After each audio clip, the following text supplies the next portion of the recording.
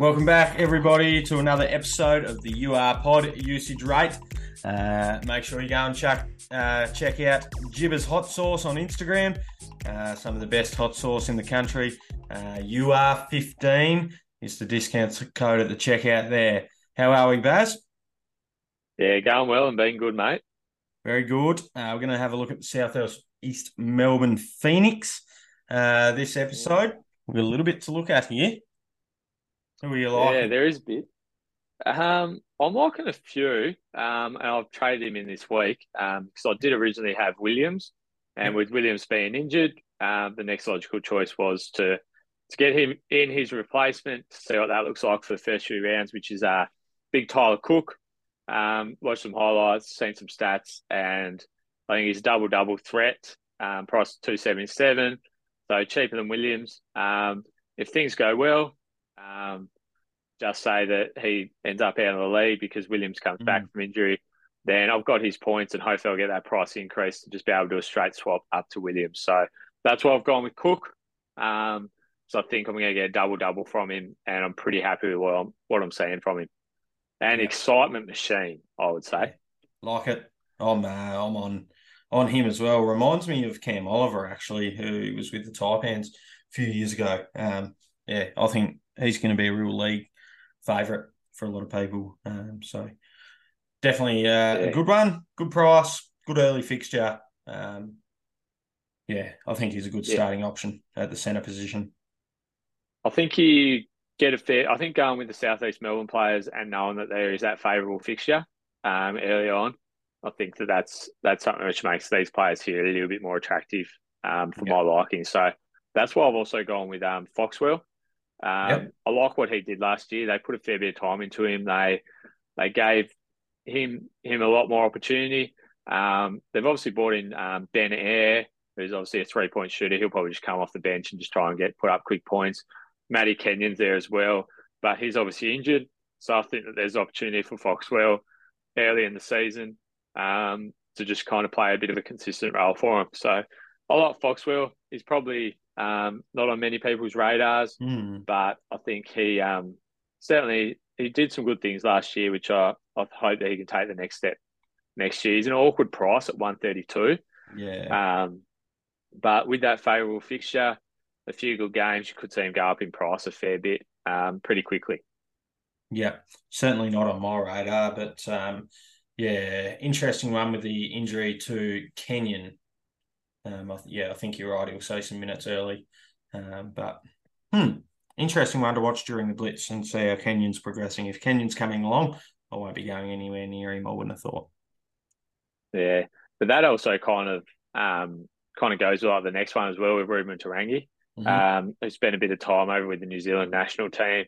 Played some good games against some good competition over there. Yeah. And the player in front of me on the depth chart's Craig Moller, who didn't really stand out in the preseason. So you kind of compare that to Moller, who didn't have a great preseason, and Rangi, who's had a pretty good lead into this, a pretty good World Cup. He played some decent minutes for him. So could you see him start at the small forward position? If that kind of does end up happening, then him priced at 111 could be a fair bit of value. Yeah.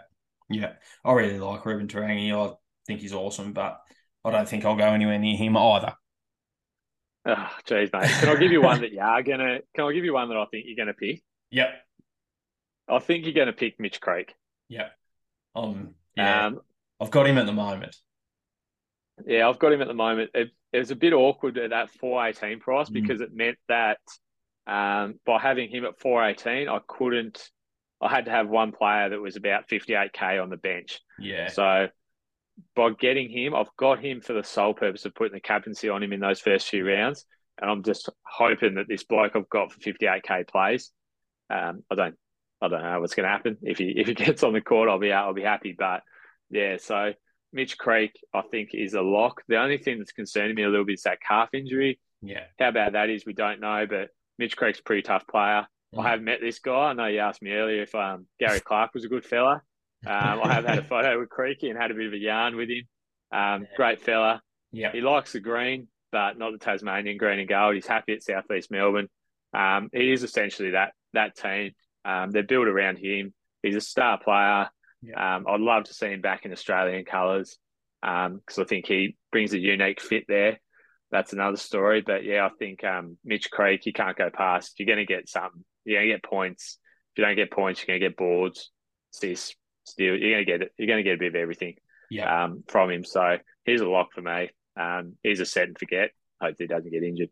Yeah. I like your point about having a captaincy option as well. I think that's one thing that people need to consider when they're trying to piece their team together. You can look at the fixture all you want and try and get those players that are going to match each other in the fixture. You can look at your balance in terms of your monetary figures, but I think really important to make sure that you've got a captaincy option in every round is important, and they're obviously your 2-game players, which South East Melbourne start with those back to back. So Mitch Creek, I think, will feature pretty heavily in a lot of teams.